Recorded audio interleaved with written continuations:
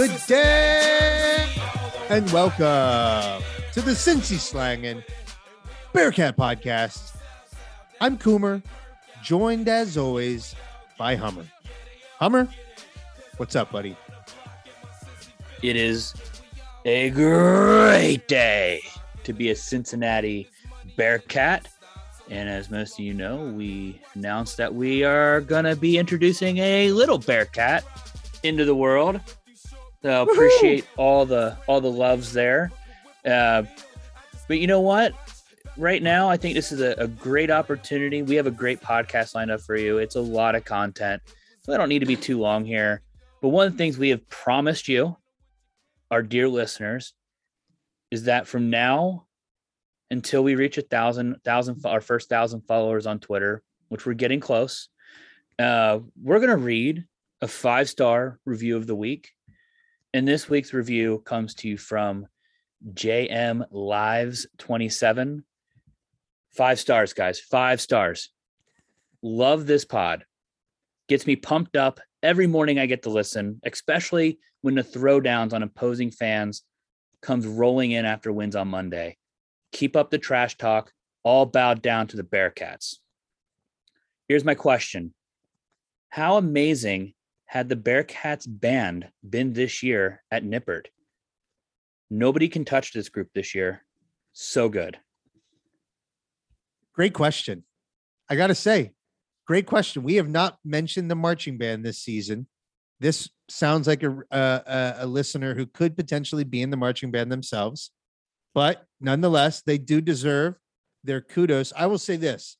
I haven't been to a game, and I'm sure I'm going to draw much criticism for this. There's many reasons, explanations I could provide, but all I will say is that the band has been elite this season, and that even on TV, you can feel the energy. They're tight.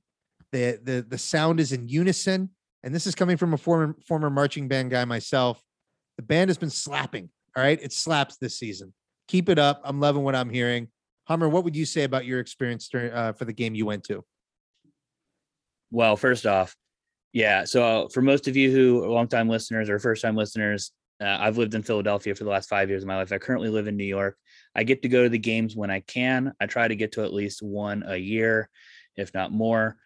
So this year, I had the privilege of going to Murray State.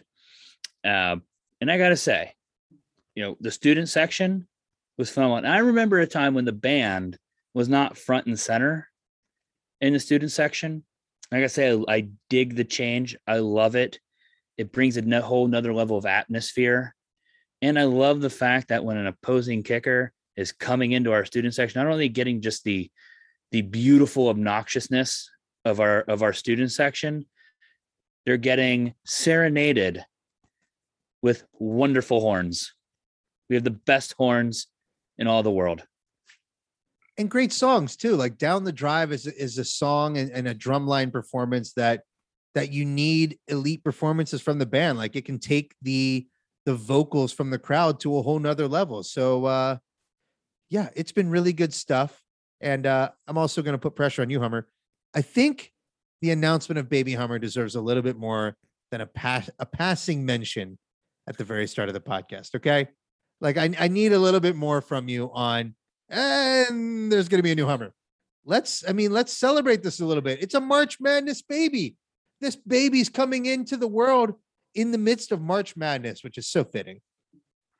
I guess it's fitting because I'll be on maternity leave, being able to watch the games as if I just had my ball snipped.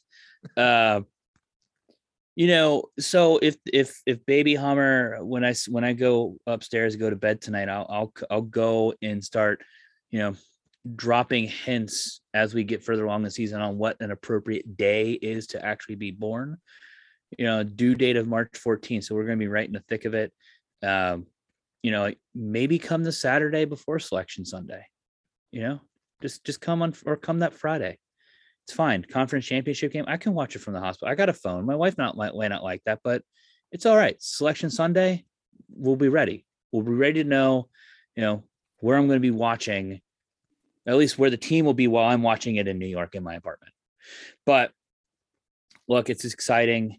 But frankly, it's not as exciting right now as the Bearcats being number 2 in the nation in both polls. How Miraculously. dare you? I know. It is My wife, my wife doesn't listen. It is at least equally as exciting. I'm extremely happy for you. I'm glad that it's out there. It's public. People know about it. This is going to be an amazing time for you and your wife. And yeah, I know that people are happy for you as well who listen to this. So big times ahead for the Hummer household. And I won't make you suffer through going into your emotions, deep in your emotions here anymore on the pod. But happy for you, buddy. It's awesome. Big stuff. Nice. Well, I mean, that's just taking all the sail out of my flags here, because as you get closer and closer, you're just like, oh well, life's gonna change. So, and it is gonna change. We're gonna be living in a world where the Bearcats have won a national championship.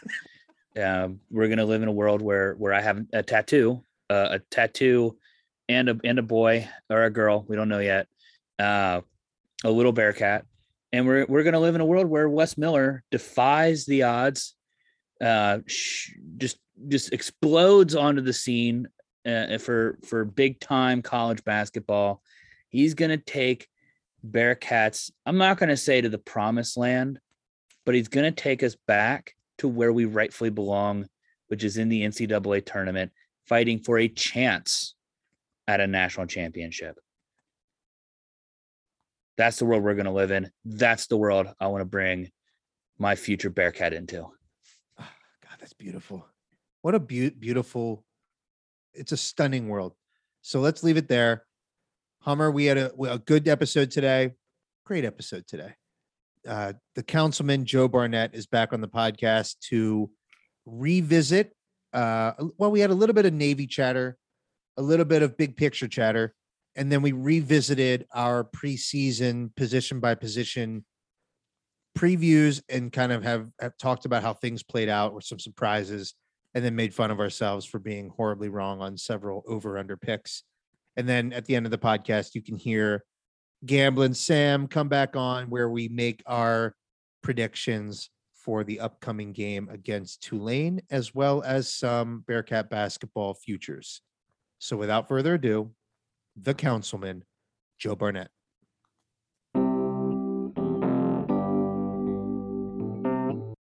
We are now joined by the councilman.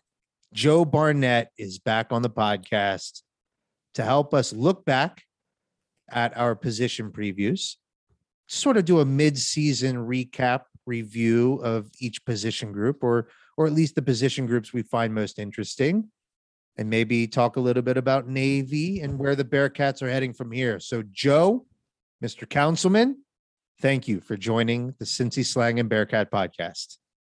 Finally, the councilman has come back to the Cincy Slangin' podcast. It's good to have you back, sir. How are you feeling? How have you been? Been doing well, guys. Bearcats are kicking ass. I've gotten back into my old ways in Nippert Stadium, getting tore up from the floor up, having to rewatch parts of the game the next day because I'm a little hazy on what happened. It is a great day to be a Cincinnati Bearcat fan. So take me through your recovery plan. You head into every Saturday or Friday night. You're heading into those games and you're knowing like, all right, I'm going to absolutely leave nothing on the field, or leave it all on the field, I guess. Like there's going to be nothing left in the chamber. I'm emptying it. I'm going to give everything I have to this tailgate experience, to cheering at the games, whatever the case may be. What does the Joe Barnett recovery plan look like the next day? I've been doing pretty okay as far as recovery goes. I've been towing that line of going too far, and it's been great. It's been awesome being in Nippert Stadium. I hydrate after the game, kind of work my way slowly back down to normal. And with these early games, I've been feeling just fine by Sunday morning. Is there a go-to breakfast that next day? What's the hydration schedule? Are you mixing in Gatorades, body armor, water? Like what are your go-tos here? I want specifics. Monster Rehab is a key component to my recovery plan. It's got a little bit of electrolytes in it. It's got that caffeine that you need. And then just mix in some ice cold waters, probably something a little greasy on the stomach, and all is well. I love it. Electrolytes are for losers. Just kidding. Where's the Pedialyte? I haven't been in a point yet this season where I've been like truly, absolutely annihilated. But my wife has been going to all the games with me, so she keeps me in check a little bit. And this next game at Tulsa, I'm actually driving the Republic trailer, so I really got to behave myself for homecoming, which is going to be a challenge in itself, far more challenging than what the Bearcats are going to get on the field.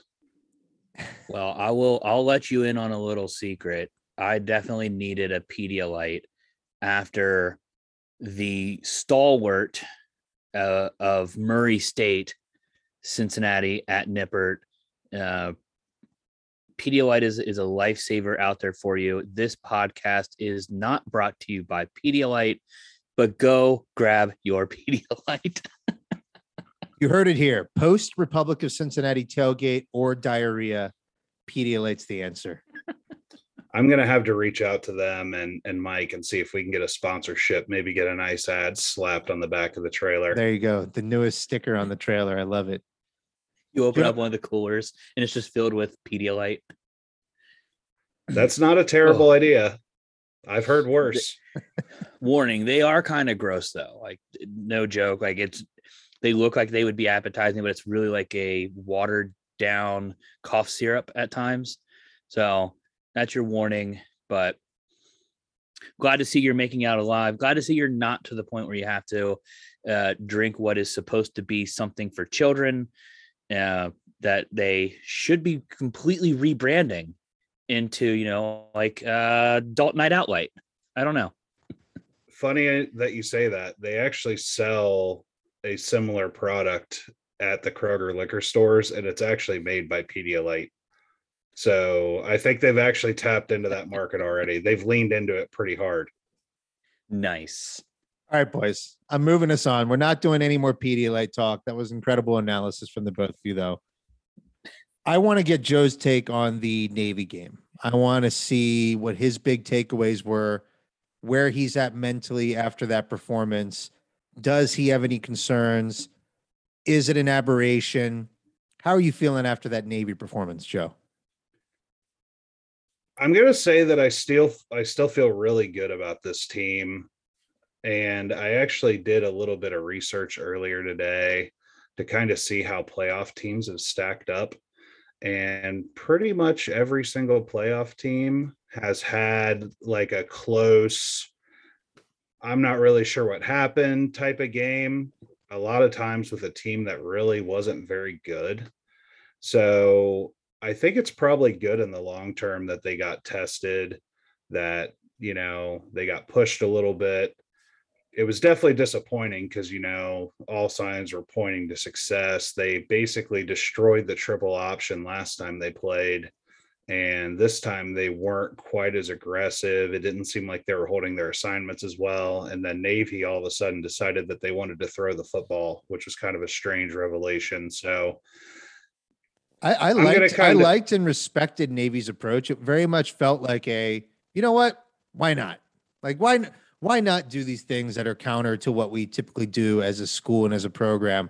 Let's just go for it. We're playing the number 2 team in the country, and let's just see what happens if we get a little frisky out here. I respect it.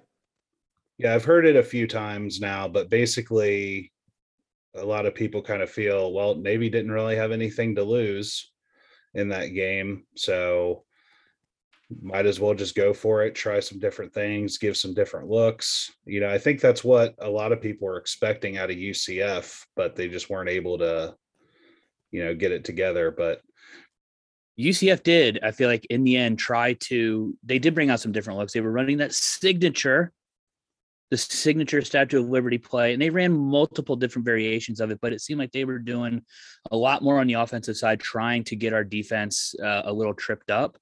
On the Navy side, though, too, like, we've kind of heard about this being their game all year, is to slow the game down. And that did seem like that's what they were doing. I think that onside kick in the first half was more along those lines of like, all right, this is the second game this is the biggest game we're going to play all year. Let's do something they're not going to expect. But, the passing stuff, I mean, they averaged 3.5 passes per game. So, I mean, how many did they actually have in that game? I don't think it was that much more, than their typical average. But a lot of those, I think they tried to do it later in the game when they know they needed to actually move the ball quicker.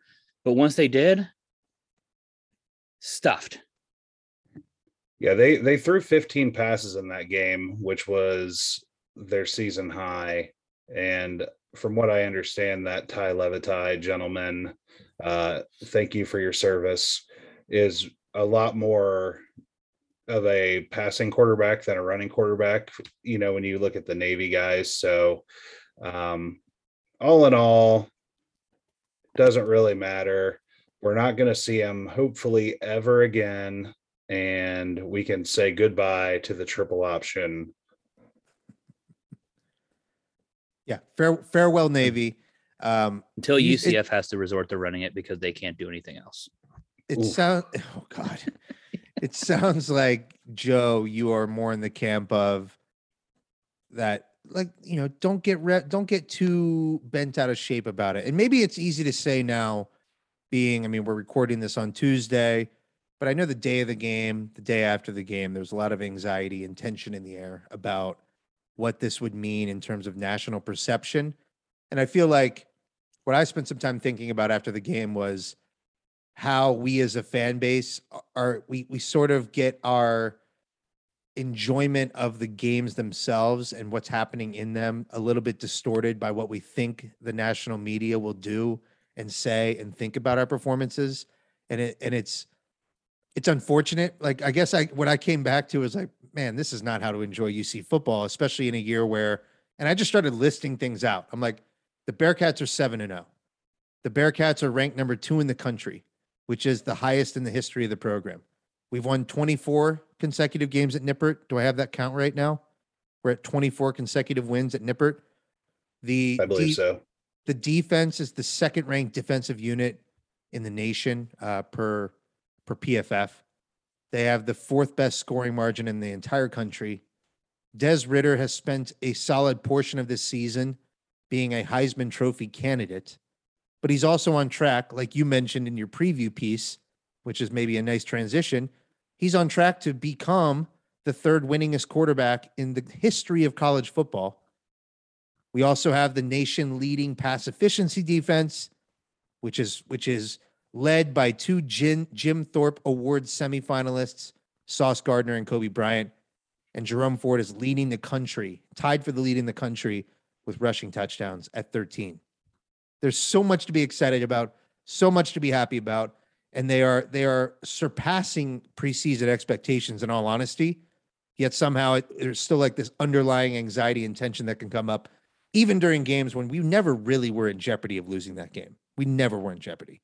So I just think sometimes it's nice to kind of bring it back home and remind ourselves of how great things actually are right now if you're a Cincinnati Bearcat fan. 100% agree. I mean, the only point in the Navy game where I even got an inkling of concern was when they recovered that onside kick. But kind of like when we were up at Notre Dame, I just felt like this team is too good. They're going to force Navy to make a mistake because Navy has to score here. And that's exactly what happened. So this team is good. They played a game against a team that's just a royal pain for everyone. Obviously, the AP and coaches voters recognize that because they moved UC up in the coaches poll, which I was very surprised by. The AP poll held steady, and then Oklahoma fell back after a bad performance against Kansas. So it's pretty clear this team's getting a lot of respect, and it's going to be really interesting to see what happens next week when the first CFP rankings come out. Gearing up for popcorn. I'm I'm not gonna lie, I was not worried when Notre Dame actually recovered the onside kick. It was more just like execution on our part that I was upset about. But I'm like, there's no way, no way Navy with this slow offense of theirs is scoring or moving the ball 50 yards in under 58 seconds when it takes them 11 minutes to move the ball 75 yards. Um, and so like it's kind of like, yes, please actually start having to throw the ball in a hurry because it's only a matter of time before they do what they ended up doing, which was ending the game with a pick. I not gonna lie though, in the first half, with the way the offense was playing and knowing that, all right, this isn't Murray State. Like we went into halftime, Murray State tied, and you're like, all right, it's only a matter of time. Like it's only a matter of time. We're going to kick this into gear. For a little bit of that first half, I was kind of a little worried, and I started breathing that sigh of relief in the third quarter when we actually started looking like we were about to play a complete game, play very, very well.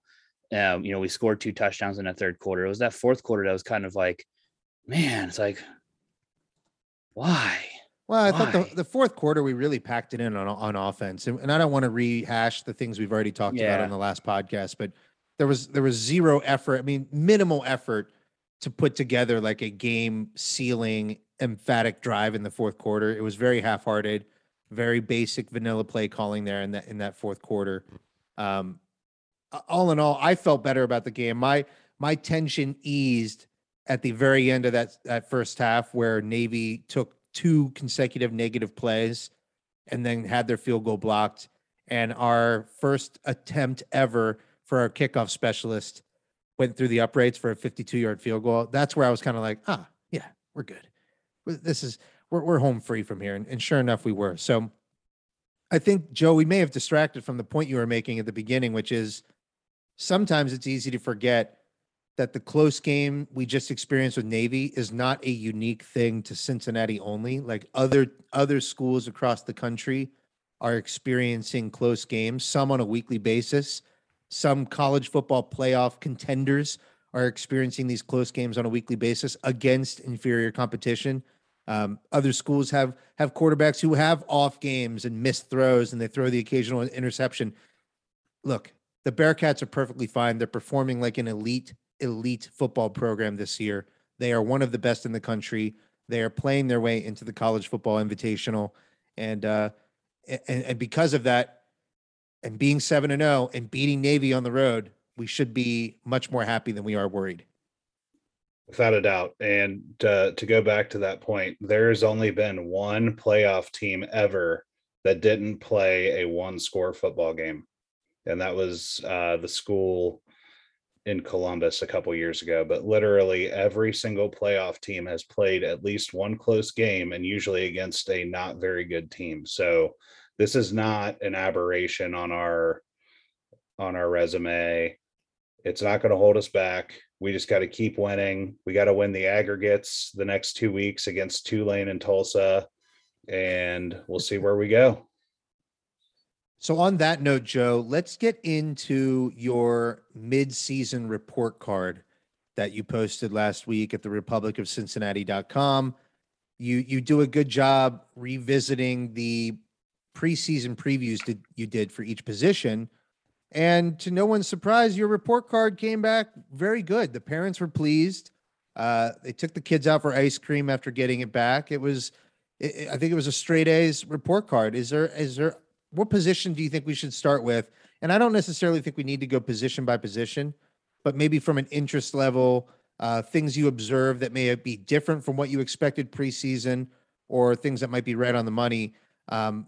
Let's start first. Pick a position where, compared to your preseason review, things may have still gone well, but things have turned out a little differently. Where do you want to start?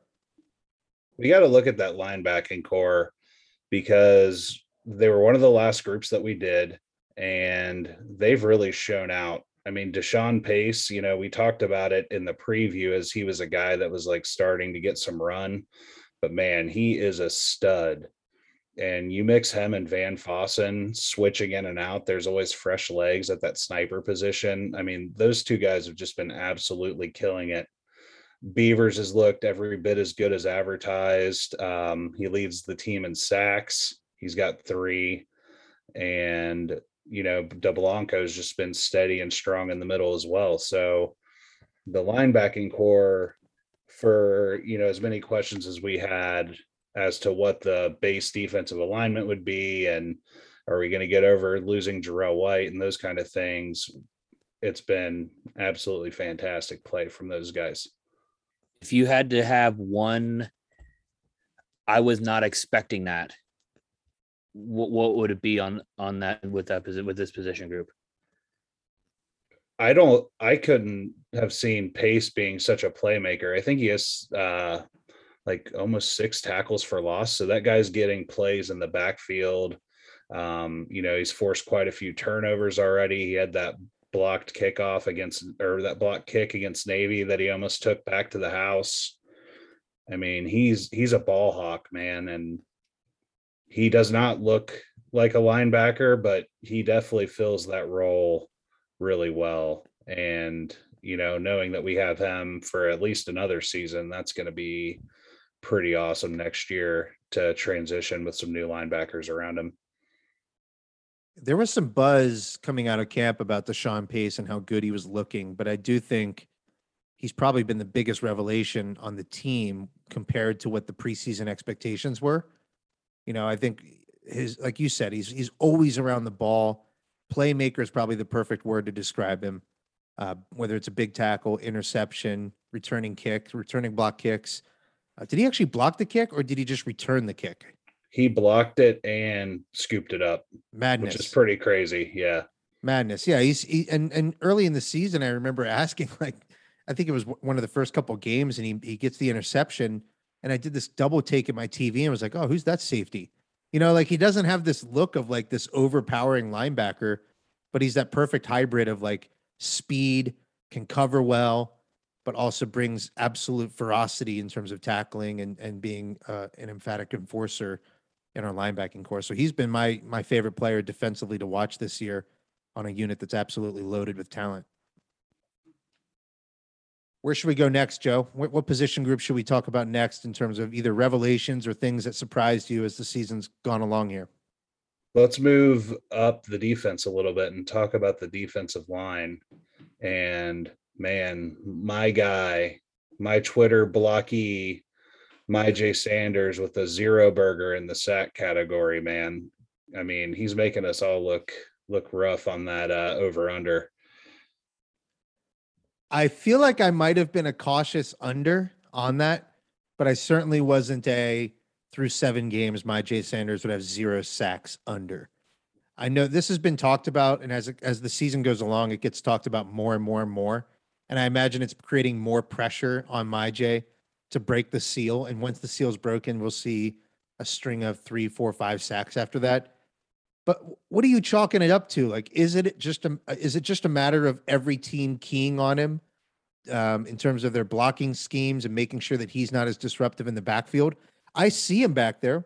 He was the reason I think that Deshaun Pace got his interception against Notre Dame by getting in there and pressuring the quarterback. So it's not like he's not impacting the game, but it is surprising to not have a sack so far this season. Yeah, they're scheming around him. You're seeing him getting double, and I've even seen like a couple times where they've got a running back getting ready to chip him if he gets around the edge too. So they're double and triple teaming the guy. Everyone's offense is designed to get the ball out quick, so they're not having time for really anybody to get home. So the defensive line's generated a lot of pressure. They're starting to get more tackles for loss. They're starting to chalk up a sack here and there, but the linebackers have escalated their play, and they're, making some of those big sack plays when our defensive line's getting eaten up. But Malik Vance looked really good this year, and I think he's definitely one of the big beneficiaries of them keying off on Myjai Sanders. So overall, the unit's looking really good. I'm excited to see Myjai get going, because I think you're right. When he does get that first sack, he's going to get his confidence back, and it's going to be rough. No doubt. And he still blows people away every game. We get these announcing crews that don't spend all of their time studying the Bearcats. And so as they get familiar with him, they all have glowing praise for his twitchiness and ability to get off the line, and watching him in warmups, and he's an NFL caliber athlete. So it doesn't seem like the stock has been impacted too much, but just for his sake, just for his mental health, I am rooting for him to get that sack against Tulane. And I think it's coming. Yeah, I think so too, especially if Tulane has to trot out a backup quarterback after that devastating hit that guy took last week. Can we talk about the fact that the three of us, we can maybe mix in some over under talk that we had before the season, but we put a beer mile on who would lead the team in receptions this season. And I believe Joe had the first pick, Hummer had the second pick, and I was stuck with the third pick. You guys left me Alec Pierce. Like, you just left him on the table, and he's blowing away the competition so far and being the leading receiver from a reception standpoint for the Bearcats. Do either of you want to atone for your sins? Well, firstly, I would have loved to have picked Alec Pierce, but he hadn't shown a propensity to be healthy for an entire season at that point. So that's why I didn't choose him. And I did think that Wiley and Ritter connection was going to be clicking on all cylinders this year, but it's been off. I mean, there's only 11 receptions, and Wiley did miss one game, but it seems like Lenny's kind of taken over as his go-to safety valve down there until this past week. So we'll see if Wiley starts getting going down the stretch. And Hummer, what do you have to say for yourself? What do I have to say for myself? What do I have to say for myself? Get out of here. Michael Young Jr. has 17 receptions on the season. He's a clear 10 behind Mr. NFL Alec Pierce. Look, it's early. It's only halfway through the season. All right. There's still time to make up here. Am I confident it's going to happen? Not at all. Alec Pierce is a beast. All right. He's the man. So am I preparing for a beer mile for receiving yards receptions? Absolutely. I'm already starting to prepare. Okay. Getting ready. Are you and Joe going to get competitive with it? Like, are you going to try and beat one another? What's your strategy here, Joe? There's absolutely no chance that I'm beating Hummer in a beer mile. Unless he needs a sippy straw to drink his beer from, I'm going to be completely toast. I'm just going to be looking.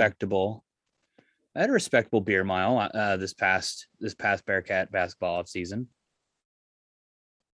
Maybe we can incorporate this. Like, if this is locked up by the end of the season, and we feel confident in it, maybe this is something we do at the final tailgate. We get Hummer back in town, we get Joe on the track with him, and we just. That sounds awful. You open your tailgate with a beer mile. 4 beers before the tailgate even starts right in the morning. Because look, we know this is going to be our last game of the season. Is going to be a primetime kickoff, right? 8:00, 9:00 ish, somewhere around that time frame. And tailgate's going to start at 6 a.m. Yeah. Well, you're neglecting to mention the American Championship game, which will technically be our last home tailgate of the year. Boom. That's the game. No. I was talking about the national championship in Indy. Oh. That is it. That is our last. That's going to be a home game, gentlemen. Home game. You're not wrong. Hey, you know what? Those parking lots at Lucas Oil Stadium are pretty big, so we'll have plenty of room to get our jog in, I'm thinking maybe we go something nice and heavy, like an Imperial Stout, goes down nice and easy as we just take lap after lap around this parking lot. Dude, I did Bud Heavies last time. Masochist. I did Bud Heavies last time, and those were, I had to, Flashbacks. That last lap still haunts me. That last, or the third last lap. I thought it was the second lap that you. Was it the second lap where there was almost a vomit? False alarm. Yeah, it was false alarm caught on camera. It was rough looking. The camera was right in your face. It was brutal. I was there. My videography work there was top notch. Joe, right, what was the next over under? Well, yeah. What is another over under that we made a prediction on? The one I think about is defensive touchdowns. I think we had like 4.5 as the line. do I have that line right? Yeah, that we did say defensive touchdowns over under 4.5. Coomer, I actually didn't get your guess on that. Of course he didn't, because I was under. Heavy under on that one. Because me and Hummer were both big time over. But you guys were like, we're going to have 7 defensive touchdowns this season. And look, we're coming up on a part of the schedule where maybe we get a few in. Here's a fun. We should have too. That Beavers, Beavers pace. Why am I jogging my memory here? Deshaun Pace's the block punt. Yeah, the block punt should have been number 2. Block kick. Last game. Yeah, that was a block field goal. Yeah, block field goal attempt. He definitely could have taken that one to the house. And then I think Pace also had another one that he only had like 1 or 2 guys to beat, and he ended up getting knocked out of bounds there too. But I did a little research on this. Exactly. There are actually only 26 teams in the NCAA Division I football bowl subdivision that have more than 1 defensive touchdown. So it is rare air to get up there, but I think the Green Wave is going to get crashed down on this week with another defensive touchdown, and I'm going to be feeling much better about my over after this week. I'm not. I'm not feeling good about this over. I'm just not, you guys were on even if we get 9. 1 this week, we get 1 next week. That puts us up to the magic number of 3. And which is not the magic number. Which is not the magic number. It's just it's like I'm just doing the basic math that I learned when I went to school, when I went to grade school, that 1 + 1 + 1 is 3. And I'm still struggling to figure out if there's going to be a significant opportunity to dash 2 more back to the house. I'm just not feeling good about it. But I stand by it. This defense is good enough to get it done. Are we counting Trey Tucker's return touchdown? I don't think that counts because it's not defensive. Okay, we didn't say defense. We didn't say defensive special teams. This isn't like fantasy football. Okay, these have to rely on a defensive play. Yeah, and you guys were preseason. If I should get the clip, it was a lot of 7. I could see 7. You guys basically had us becoming the 2000 Baltimore Ravens. Is that the team? I'm not finished yet. Okay. I'm still standing by it. We are going to get 2 more in these next 3 games at a minimum. We've got Tulane, Tulsa, and USF. We are going to get at least 2, maybe 3 more defensive touchdowns in this stretch. And then I only need a couple more going down the stretch, and I'm going to be good to roll. And I will. But we had 0 against Miami in the stalwart of Murray State. That's because Miami didn't try and play the game. They didn't even make an effort. If they would have tried, they probably would have thrown 2 like you projected, but they're a bunch of wimps. Love it. They were more Navy that game than Navy was Navy. That's my vibe. Let's have a little bit of fun. Maybe Navy needs to be less Navy. Let's have some fun at Hummer's expense, because my favorite preseason prediction by far, and I knew it the moment it left his foot, the moment he let it fly, like whatever metaphor you want to put in there, the minute this left his fingertips, I knew that it was going to be an air ball. And it was when Hummer made the bold prediction of saying Jerome Ford would lead the Bearcats in receiving touchdowns. How many receiving touchdowns does Jerome Ford have, Joe? As many sacks as my Jay Sanders has, which is a big old goose egg. That didn't age well, but Hummer's bullishness on Jerome Ford has paid off in other ways. And that's because Jerome Ford does have 13 rushing touchdowns already, which probably goes over from what our preseason line was. So we actually did who would have more, Ford or Ritter, was what our projection was. And it's 13-3 right now. And since Des Ritter doesn't really run the ball anymore, I don't see that changing. I don't see that change. But you know what? I'd like a little bit of a defense here. Okay. A little bit of an opportunity to defend this position. The leading touchdown scorer for receptions right now is 3. It's a 3-way tie between Pierce, Scott, and Wiley. Ford has 0. All right. I can't even do the math because you can't divide by 0, but he's had 9 receptions for 60 yards. He's averaging 6.7. He's getting the ball thrown. I was actually expecting some of those to actually go for touchdowns. That was why I do make that, but he is getting thrown the ball. And I still think there's an opportunity that he puts a respectable stat up there by scoring at least 2. I'm taking the under. I'm slamming the under on 2 for receiving touchdowns. Yeah, I mean, if they would have gotten him the ball, more out in the space, let him make some plays against Navy, I think that would have been a disaster for him. For some reason, we kept wanting to just pound the ball right up the middle, constantly, instead of wanting to beat their slow outside defense there. But whatever, I still see that he's getting the ball thrown. They are using him in that capacity. He's broken along with 23. I think it can happen. I think he can score some touchdowns by being thrown the ball. Are there any bold predictions that went horribly wrong for me that we should know about, Joe, so that we're not just making fun of Hummer?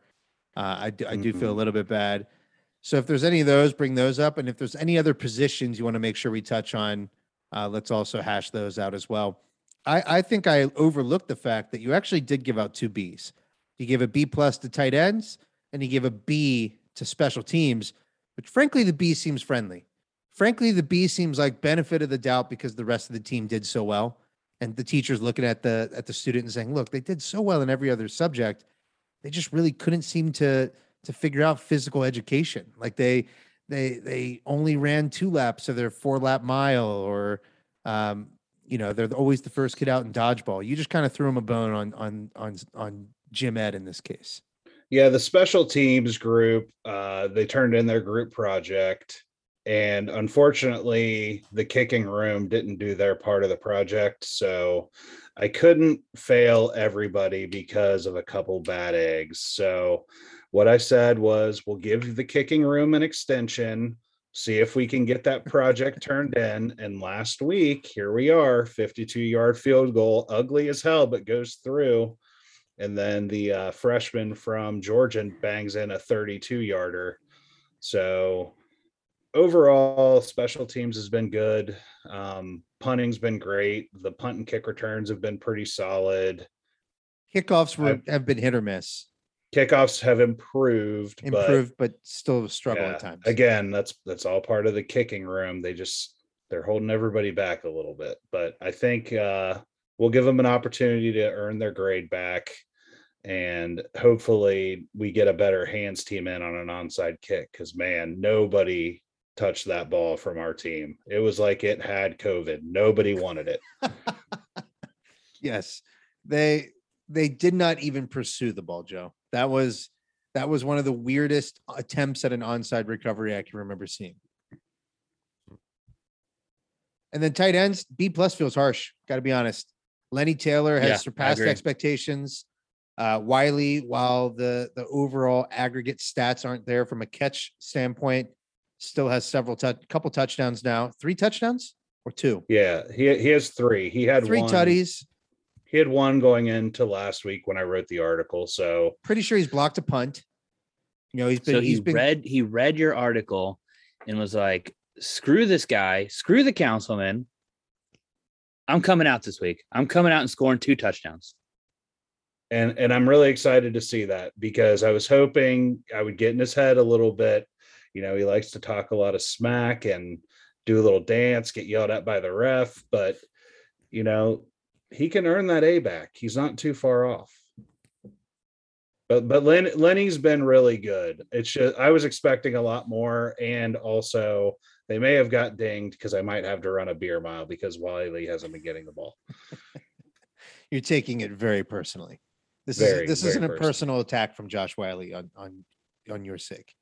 Yeah, I mean, I could definitely use the run, but let me decide if I'm going to do it. Don't leave your destiny up to me, Wiley. Come on. Hummer, are we going to have Joe sign a waiver before doing this beer mile? Are we going to have to bust out the corporate legalese and make sure that we're not held liable for whatever happens from this beer mile? Looks like we're gonna have to call Bernard Fox. True. We'll consult with Bernard and get back to you. All right. Any other bets or preseason predictions we should revisit before we wrap this segment up, sir? The only other thing we did Ritter sacks total over under 20.5. And we're sitting at 9 right now. So we're kind of on pace to be on under, which is ESPN kind of has it listed surprising. as official 10, but we're still on pace with the under. What I had read was it's 10 for the team, and I think that our good friend Evan Prater has taken one. Once again, this is just going by ESPN. ESPN has it down as a 0 for Evan, and for Desmond, they have it at 10. Either way, I still think that that's a tremendous stat, and we're definitely on pace for the under there. Yeah, we're looking good from that standpoint. I think a big part of that, and kind of what I hit on when we discussed this originally, was I was expecting Ritter to run a lot more. So a lot of those runs get credited as sacks where they're really kind of just a tackle for loss. And it's been really surprising to see Dez not use his wheels. And, I like seeing his arm action and it's well and good, but I think in the Navy game, he really could have came out and busted a few runs out and opened up that defense a little bit. But again, why risk the injury if you can beat the team? I don't know. I was just expecting him to rush for a lot more yardage this year, and he's not been using his legs. I get the call for like quote unquote not risking the injury, but like when that's more than likely going to be a pivotal tool for success in big games, I think you should be using it. It's in your arsenal. It's one of the things he excels at. It's one of the things that opens up the rest of the field for everybody else, even more so than what they've already been opened up. And I do think that's a contributor to the lack of consistency that we have seen at times with offense, is the fact that we're not letting Dez be Dez at times, because his arm strength, like that was our big worry coming into the season. If we go back, I think, to some of those question marks we had, but it's proven really not to be that big of an issue with him. He's been relatively, accurate with throwing. He does have some that have been falling short, but getting him into that rhythm, and when he starts to run a little bit, it seems like he just relaxes a little bit. Makes more plays. And so I do want to see them open that up. In risk of injury, I guess be damned. Just, you do got to be smart about it. Yeah, it's almost like he needs to get amped up. And sometimes early he hasn't looked amped up, and then sometimes, he comes out of the half and he looks like a different guy. So I'd like to see a little more consistency out of him from game to game, just like coming out ready to play and, just torching the rest of this garbage on our schedule. I think the schedule is to blame for some of this. I truly think there's just something mentally that happens when you play teams that are 1-5, like week after week after week, you're matched up against teams that simply have far inferior talent, and that you could just beat them. I mean, almost by rolling out of bed. You hate to say it. You got to show up. You got to focus. You got to execute. And I'm sure Luke Fickell would hate the words that are coming out of my mouth right now, but it's true. These teams are terrible. And I think that mentally it can be a hindrance to guys getting as locked in and amped up and bringing the most out of themselves that they possibly can. When Dez is challenged at the most challenging moments historically, he has his biggest plays. And he responds by utilizing and incorporating runs into the offense. And so when you see these drives, stalling out or getting into more third and long situations, that's because we're not running the ball as much. We're not using Dez as much as a running threat. So hopefully we see that ramp up as the season goes along, because I think what we're building toward here, which is the college football playoff, best believe he's going to need 10 plus carries in that game, whoever that's against. Yeah, he's not going to be able to have the game he had against Georgia with his legs either, if we're going to have success in that game, because he had 8 sacks against Georgia and 10 the rest of the year, which is not great. Not great, Bob. Not great, Bob. Not great. All right, let me ask you guys, how are we feeling? Are we still feeling national championship? We're still ready to compete? Did Navy put a little ding in you? Or are we ready to go, boys? Did you just hear me talk about where we're running where we might run the beer mile? Lucas Oil Stadium, baby. It's national championship or bust at this point. That's where I feel this team is headed, and that's at least what we should be given a shot to contend for. I believe we're going to do what we need to do going on here on out in order to obtain that. In other words, we're going to absolutely demolish Tulane. We're going to demolish Tulane. All right, I'm going to go on this tangent right now. It feels perfect. All right, the Tulane, the Tula.net, Tula.net, Tulane football message boards. First comment regarding the University of Cincinnati Tulane matchup. I know I can find them out on campus on game day, but I figured I'd come here first. I'm looking for 2 extra tickets. If any of you have one, let me know, okay? Second comment. Why would you do this to yourself, Steve? We all know what's going to happen. They're going to score a lot, and we cuss ourselves and call for termination of the entire staff. Tulane knows what's up. Respect Tulane for knowing what's up. I guess I can't really rant on them too much, but we know what the Bearcats are going to do these next 3 games. It's going to be a bloodbath. It's going to be disgusting. Tulane's going to be even especially disgusting. I think maybe the first 70 bag we put on the board in a long time, simply because, you don't come out making Luke Fickell look like we barely beat Navy and expect the next team to just have this, roses and sunshine, beautiful open fields. No, it's going to be darkness and hell for Tulane. All right. New Orleans is going to be the center of hell, but at least they get to go out and enjoy incredibly strong drinks on Bourbon Street afterwards to wash away their sorrows. Tulsa, are you in a desert somewhere? Doesn't even matter. Get out of here. South Florida, the left behind South Florida, not worried. And I'm getting excited about SMU. And actually, I'm actually excited about this matchup against SMU in Houston. Cannot wait. Want to see actually Houston lose that game. So I want to see SMU remain perfect, since it seems like they have a legitimate shot of cracking the top 15 by the time we play them. And it's going to be a bloodbath when we play them anyway. So the answer to your question, Joe, is that yes, Hummer was greatly influenced by the Navy game, and is now deep in his sorrows and doesn't see things going in the same positive way. No, Joe, this is an undefeated season. The biggest thing we were right about before the season was having that big, thick energy all year, bringing the confidence. I think one of the funniest things to happen from that Notre Dame week was people writing us like, man, you guys are homers. And then, you're like, I guess you haven't listened to the podcast before, A, but B, that's the energy of the team this year. This is the greatest football team in UC history. Let's act accordingly. The only thing in my mind that has changed from preseason to where we are now after week 8 is the fact that instead of talking about getting to the college football playoff, we're talking about winning the college football playoff. That's the only thing that's changed. I couldn't have said it any better myself. Loving the energy, boys.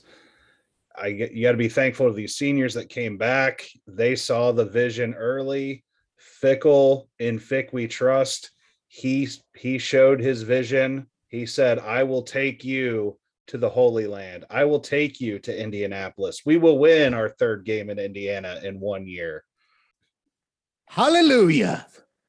Before you part, Joe, before you become the dearly departed from the podcast this evening, 2 questions. One, give us your MVP for the 1 MVP offensive player, 1 MVP defensive player. The offensive MVP is a no-brainer. It's Jerome Ford. We thought he was going to be great. He's exceeded expectations. He's still got a great shot to crush the single season rushing and touchdown record. Navy did all they could to stop him. He still had a pretty solid game. The rest of these teams are in big time trouble with Jerome Ford, especially USF, because they were in the mix for him as a high school recruit. So I think he's going to put on a show in Tampa, baby. Defensive MVP, you got to go with Deshaun Pace. I mean, he's just got a knack for finding the play, finding the ball. That entire defense is so good. I mean, you've got a guy in Arquan Bush who is kind of the slot corner, and he leads the team in interceptions right now. But but Pace has been really strong, and I look forward to seeing him in a Bearcats jersey for the next couple of years, because it's going to be special having him around. I totally agree on Jerome Ford. I think that that's a clear-cut winner for offensive MVP so far, especially what he's done in conference play. Defensively, Pace is certainly that's what my heart wants to say is Deshaun Pace being the MVP. I think there's still a strong case to be made for Ahmad Gardner, given the luxury that he gives everyone else on defense. Like, I've got everything taken care of over here, boys. Ball's not coming this way. And he stepped his game up this year and is tackling like hell in the run game. His ability to actually support in run defense, track down runners when they break free. Like, I think Sauce has been really, really impressive, despite not getting as many opportunities to showcase his skills because of how afraid other teams are at throwing at him. And I agree. We have the unanimous Jerome Ford offensive player of the midseason. And defense, I kind of want to give it to a guy who's not getting, I guess, in my opinion, enough recognition, with this Joel Dublanco. Yeah, he's been a kind of a steady in there every play, getting a lot of tackles, having a lot of assists, getting a lot of sacks, or decent amount of sacks. I don't say a lot. It's not like he's out there blowing up a sack a game or anything, but he seems to be involved in a lot of plays. And you're seeing his name mentioned a lot more, but you're not seeing it mentioned in the same light as Pace, Beavers, Cook, Gardner. He's just another element of this team that makes it stack. So he actually gets my under the radar MVP award. But like everybody on this team and this defense, honestly, I think anybody could take away, walk off the field with the defensive MVP at this point. Just listening to those names, the defense is so loaded. They're so stacked. Yeah, it is really unfair. Didn't even mention Sanders. Yeah, or Brian Cook. I mean, that guy is like a missile launcher, dude. I mean, the defense on the whole, it's so hard to pick a defensive MVP because literally every single one of them is extremely important and they're all very good. They elevate one another. It's cliche, but it's true in their case. Fellas, let's leave it there. Joe, it's been great talking to you and catching up after a few weeks off here. We will be sure to touch base with you as the season goes on. Anything to plug, Joe? Any tidbits from your councilman perch, or any Twitter things you want to share or push? I think there's a vote going on for the Republic of Cincinnati tailgate that we have shared. Make sure you go vote for them. Help Mike G get a dub. He deserves it. It's a hell of a tailgate. But Joe, floor is yours. Anything you want to pitch or plug? Go ahead. I would just say if people haven't read my mid-season report card article, I would greatly appreciate you checking out on that. I spent way too much time on it. I'm ashamed at how much time I spent on it, but I think it turned out pretty well. And if you guys haven't checked out the Republic of Cincinnati tailgate, I will definitely be there. So if you see me or hear my obnoxious voice or see me playing Thunderstruck or possibly bonging a beer, I'm your guy. So come up, say hi. I've met quite a few people that have, mentioned the podcast and whatnot. So always excited to meet all you Bearcat fans. And I'm pumped. We got a few more to go, but I'll see you boys in Indianapolis. See you there, buddy. Go Bearcats, guys. We are now joined by Gambling Sam. The Sam Antics is back on the podcast, Mr. Sam Elliott, to help us break down this week's odds for the Bearcats against Tulane. So I guess it's more of the, can they cover? Won't they cover? What's the over-under? And Sam, you teased it before we went live here. Sounds like you got a little basketball too. Welcome back to the Cincy Slang and Bearcat podcast, buddy. It is such a pleasure to be back with you, gentlemen, after a victory, at least. A victory. And like I saw football season life flash before its eyes there. Did you, for though? a split second. Did you, though? We were never close to losing that game. Listen to me. Listen, real quick. All I have this football season is the Bearcats ranked number 2 in the country. Okay. both my fantasy teams are so unlucky and just god awful. I'm And then I have not going weekends. to let you talk about your fantasy team on this podcast. I have Sam. weekends like last weekend where you go to the sports book and they take you out No, back we and, can't talk and about fantasy football. put so we you can't do put it. you out of your misery. So look, for just like a fleeting second, the very possibility of a Bearcats loss, It reared was its head never for in sports- doubt. We never went below 80% chance of winning that game. It was a Always one in possession hand. game in the fourth quarter. I don't care. It was one possession game. Okay. Just for a split second, the thought enters your mind. And then, I mean, that was me like standing too close to the edge of the cliff. I had to get pulled back in with the win. All of these years of tortured Cincinnati sports has made us all snowflakes. Toughen up. Exactly. Come on. Harden. Be hard. Get hard. This is all I have going for me. It's this team. Okay. I got nothing else. So I'm going to call you on one thing though from last week, right? Just to rein this in. I remember saying that one of the biggest games of the weekend was Oklahoma, Kansas before I was abruptly shot down. Oh My my Ended up God. being I forgot one of the most about that. important games. Was there ever look, I know people want to get their The hopes Hummer up that jinx Kansas actually almost made won that game. interesting. Guys, spoiler alert, Kansas didn't almost win that game. All right, they're Kansas. There was never actually a doubt, even though they're kind of Come on, Coomer. You know you thought about it. You They know, did. you were excited to do that first half 100%. Even going into the third quarter, at the end of the third quarter, you're still like, wow, they can kind of do this. I was touching my nipples a little bit. Let's get into the lines. I don't know how much recapping we want to do from last week. I'm pretty sure Hummer wagered None. it all and Forget lost about it. everything. Let's forget about Wipe last and week. clear. It's a wipe and clear play. Snap. Next Yep. play. Short Yep. memory. You put the past behind you. We're Let's moving put the on. past behind you and let's talk about Tulane. Where are we at, Sam? Bearcats minus 24.5. Over under though high this week, 61.5. Tulane has played in some high scoring games, mostly because they've given up a lot of points, especially lately. 3 straight losses with like getting scored at least between 40 and 55 points.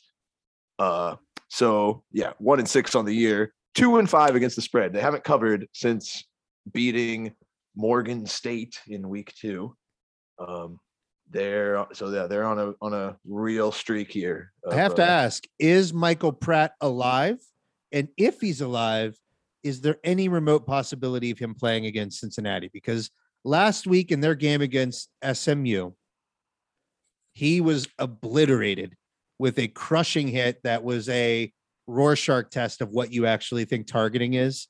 By the way, I'm on team that wasn't targeting. I'm in the camp of that actually completely wasn't missed targeting. this. That was just a brutal football hit, but no, he took a massive shot. It wasn't so much the hit, it was him bouncing off Oh the turf. yeah. His head bounced off the turf like a basketball. From what I'm reading here, he's in concussion protocol.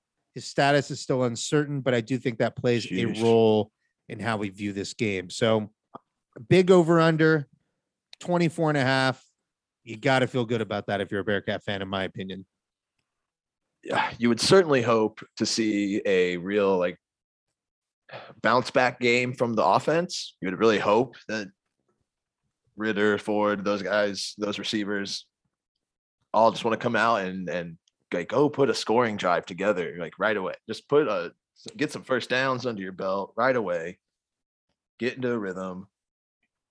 Put last week behind you and Be a goldfish. Be a and goldfish. go get 40 plus points. Yeah. I think 40 it's 50 plus? 50 plus against this team. By the way, Well, 50 if you plus think that, 70. if you think that, then you're going to be interested in the UC team total sitting at the over under of 43. I can't take them all because I went back to 1 unit this week. So that sucks. Oh my gosh. It's not your credit is pristine. second mortgage, buddy. Second mortgaging here because Pre-approved. this is going to be a 70 bag. We're throwing 70 points up this week. Whew. You got to hope. Here's one note I just saw. So here's a fun game though. real Like quick, Ole real quick, Miss. if Michael Pratt does not play, they will be playing a first-time starting freshman quarterback. Kai Horton will get his first career start versus the nation's number 1 ranked pass efficiency defense. Factor that into your decision making here. And by the way, Michael Get your hot Pratt, sauce out. a Sauce man Gardner almost died last week. Okay, picked this the man man off almost died last 8 week. times. Look, these defensive backs are going to be all over this. They can't. They're not going to be able to throw the ball. It might be another Navy game. They might only run 70 points. Oh yeah, we need are the going offense to be scored still. by the Bearcats. The over will be taken care of by the Bearcats themselves. They won't even need Tulane to show up for this game in order to complete both tasks, which is covering the spread and hitting the over. So the most points Tulane has given up this year was 61 against Ole Miss. They lost that game by 40. So they gave did not up cover. 40 to Houston. They gave up 52 to ECU, 55 to SMU. See, that's what's so interesting is that it's SMU and then the Bearcats back to back because everybody is really people are really starting to talk about that SMU offense. So this is going to be a measuring stick against both. It's funny that you are that confident, Hummer, though, because if there's a weakness in our team, it's our offense's ability to be consistent throughout an entire game. Every game this season, we've seen some struggles in some capacity, and we're coming off a game against Navy where they were less than stellar, especially in stringing drives together. So 70 seems a bit like a reach, my friend. But 40, 42, 49 points. Ford himself is going to have 4 rushing touchdowns. Des Ritter's going to have 4 passing touchdowns. And then we're just going to have he's like, I don't get where this is coming from. So then we get 2 more defensive touchdowns. 2 defensive touchdowns. We're in. I got to take off my shoes and socks for this math. Not going to even try and do the math, but I will say this, Sam. I'd like to allocate a unit onto the Bearcats covering 24.5. I will certainly be reaching out to you after this podcast about that line. I also, So here's the full menu here for you, though. Like just for the first half lines of Bearcats minus 14 and over under 33. First quarter, this one's always like this. You see, Bearcats minus 7, over under 14 this week though. Oh, and the Tulane over under, because I know the opposing team over under is your favorite, Coomer. Tulane over under right at like 18. Okay. I'm ready with my decision then. I'm going to take the Bearcats to cover 24.5. I'm putting 1 unit there. I'm putting a unit on the Bearcats hitting their team over of 42.5, I believe you said. And I'm putting a 43. 43.5? Right there, back and forth. We're saying 43 for ours. I envision 49 points. Okay. And then I'm also taking the Tulane under. That's a Coomer right. exclusive. The opponent is going under this week, ladies and gentlemen. And you know that my Navy over was a lock last week. We saw it deliver early in that first half. This is a specialty, people. Best believe I was texting Sam and Hummer about that. This is That's right. I was bragging about Navy's first half performance. Well, the lock for the over, got to be there. I don't even know how, but if I have a stellar pristine credit here, we're definitely taking that along with the game over, the Bearcats over. And sure, I'll go with Coomer's Tulane under. I think it's gonna be all Bearcats. How is this 1 unit being spent across 4 different bets? Is this a quarter, baby? Quarter. Is this a fantasy funny money math? Fantasyland parlay here? Like what's going Absolutely. on? Okay. Absolutely. Yeah. Well, I'm going back to the well on the first quarter cover. Okay. If they can really get out early, get a touchdown, I don't think they're going to give one up. So come on. First quarter, Bearcats minus 7. Lock me in there. Lock me in on the team over. I really think they need to put it together consistently enough to hit 44, 45, 46, 47 at least. And then also, I could dip back in on the Bearcats first half cover at -14. Easy 2-touchdown lead. That shouldn't be too hard, right? You love the first half, first quarter specials. I'm a sucker. I Don't find listen it to charming. me, I people. find it Never charming. listen to me. Never listen to anybody. Let's hear a little bit about these basketball props, Sam. I want to get into basketball. I want to hear what you've learned, what you've discovered. Let's talk about it. Let's see what's up, what's what here. All right. So what's really funny is Bearcats national championship preseason odds. Exactly what the Bearcats football team preseason odds national championship were at plus 15,000. So, think we could pull off the double. But hey, not as or you can just confident. get I don't have Bearcats, have the big thick energy for basketball in the same way. I'm Not very quite yet. excited. I'm bullish. I'm more bullish than the if average. you only want to media go guy. with the Final Four, if you only want to bet on Bearcats Final Four appearance, you're going to get plus 3,000. Not bad. But look, here's where I think things are the most interesting. I got this is new, from a new book, new source here in Indiana. American Athletic Conference championship odds. Memphis, the early favorite, plus 180. Houston right behind, plus 200. And then Wichita State, SMU, and I don't like this. I hate that they're ahead of us. UCF, all at plus 700. And then the Bearcats at plus 800. Nobody else even close. The rest of the conference is at plus 5,000 and above. So books think this is a 1, 2, 3, 4, 5, 6-team race. And yeah, Bearcats 6th by the books here. Yeah, I'm not even What do you sure they're think? including us in that race. I would certainly be sprinkling a little bit of unitary on Houston. I think that Penny and Memphis being the Man. odds-on favorite to win the conference, despite He's the their offseason talent. champion. No, yeah, you He's fade the Penny. offseason champion. Go with Kelvin Sampson. That is a safe bet. That man can coach his ass off, and their team is talented. So they would be my Lest we clear forget, favorite. They made a Final Four last year. Yeah, they did. They lost some Don't good for- players. People They lo- don't forget. People They don't do forget. Quentin Grimes is quite the player, though, and he's now a New York Knick. I would say I dabble on UC because the path for the Bearcats basketball team to compete for the actual title is being a relentlessly amazing defensive team. Hummer and I talked about it last week, and the team actually posted it on social media, not our podcast, but a stat about the shot blocking combination of Hayden Koval, the current active leader in blocked shots in college basketball, like 347 blocks. Unbelievable total. Who knew? And then Abdullah Doe, I think, is second in the country in active blocks. The post defense, the rim protection is going to be elite. The reports early on here are that Victor Locken is the real deal and is showing things that are blowing people's mind. That's a third option at My center mind for right the now. Bearcats. And so I think if it does turn into an elite, ferocious, tenacious defense, that in itself, as we've seen many times before with Mick Cronin and Bob Huggins, that can win you a lot of games.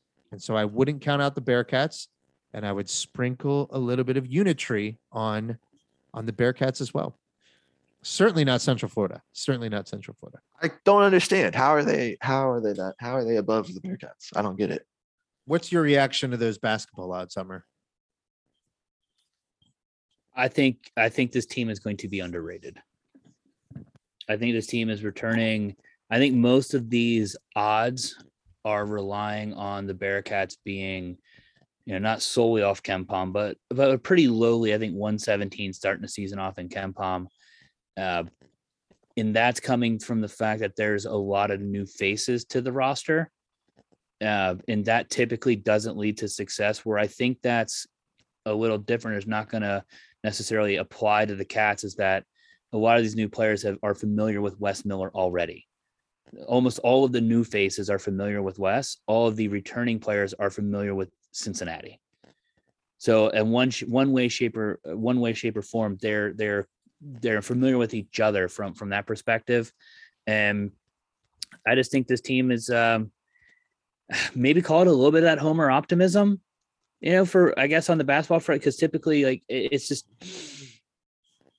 I don't have a lot of empirical evidence to go off of. I haven't watched them play. I haven't watched them practice, but just knowing these guys that we have returning, I'm just not that worried. This is going to be at least an entertaining season at worst, right?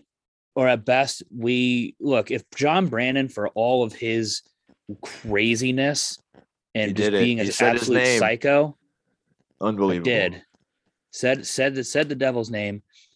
Look, that team did make it. They did do a couple upsets in the conference tournament.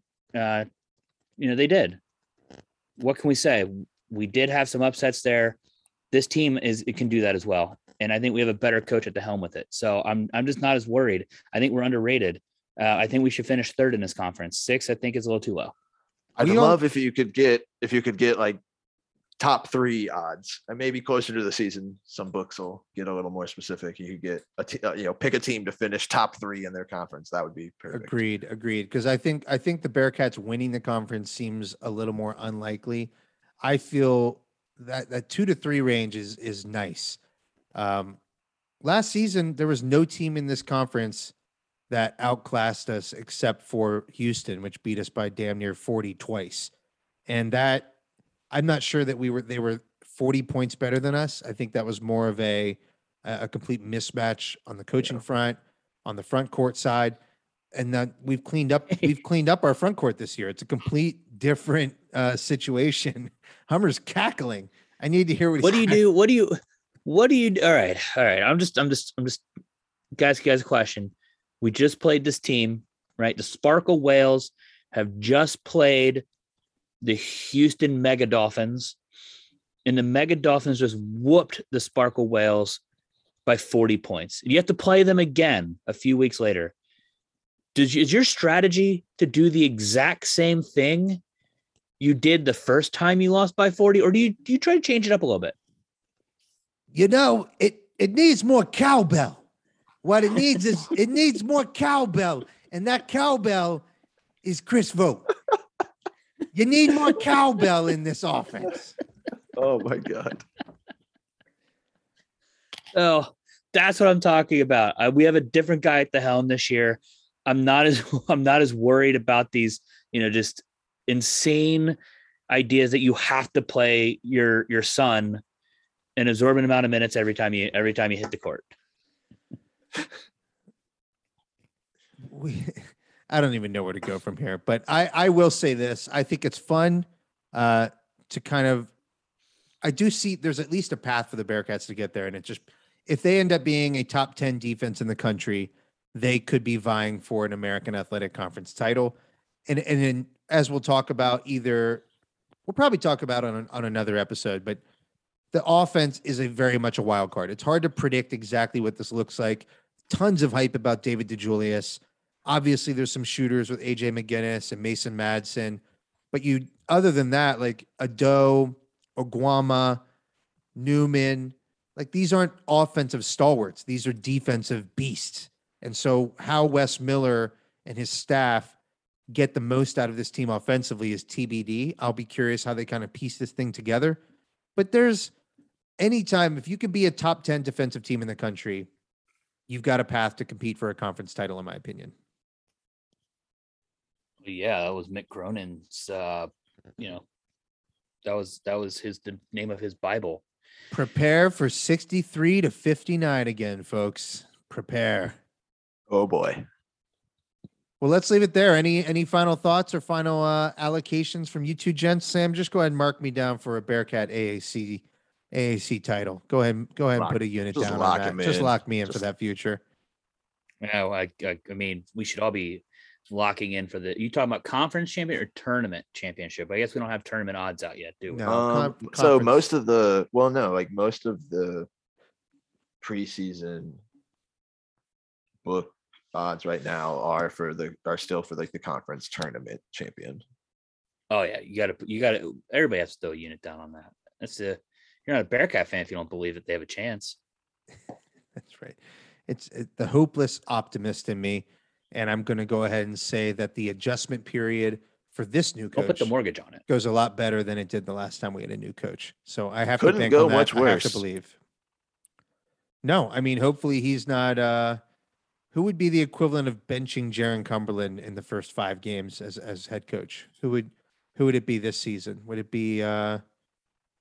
There's so many new faces, it's hard to really say. It'd be like, I guess it'd be David DeJulius, but there really is no equivalent. So It would Folks- be benching Jeremiah Davenport in first within. oh the yeah, first yeah. 5 It would games. be. It would be Davenport. And here's the thing: we've already gone far too long and far too heavy on the old tenure. Although I do think it was fun and it was in good fun, in good spirits. So I will leave it there, gents. Sammy, appreciate you coming back on. Appreciate you dropping the knowledge about the gambling lines. And the people are asking for it. They want it. CincySlangin.com is up and running, and they are looking for some old school semantics writing. I'm putting content, baby. I'm putting it out there. Content. I want you writing for us. I want you writing for us. And if there's She's a any ghost. Put super, him full on blast. You just The put him full ghosts on of blast right content there. past are coming. They're calling. if you're a content maker, talk to Hummer and I. DM us. If you're a content maker, Look. and that includes social, Slide if into you're a those content DMs, maker, people. slide into our DMs, please. There was a time, ladies put and you to gentlemen. work. Slide There into was a those DMs. time where the news record didn't produce content 3 to 4 days late. That it was funny, it was witty, it was intelligent, eloquent. That was a time when Sam Antics was writing the columns. We're bringing it back, baby. Bringing it back. Under the tutelage of Keith Jenkins, I believe. Which Keith was the editor in chief my freshman year. Yeah. There you So go. I was like just getting involved. there you go. Barely. There you have it. All right, gents, let's leave it there. This is dragging on, but fellas, we'll talk to you during the Tulane game and see you next week, Sam. Can't wait. Go Bearcats. Go Bearcats.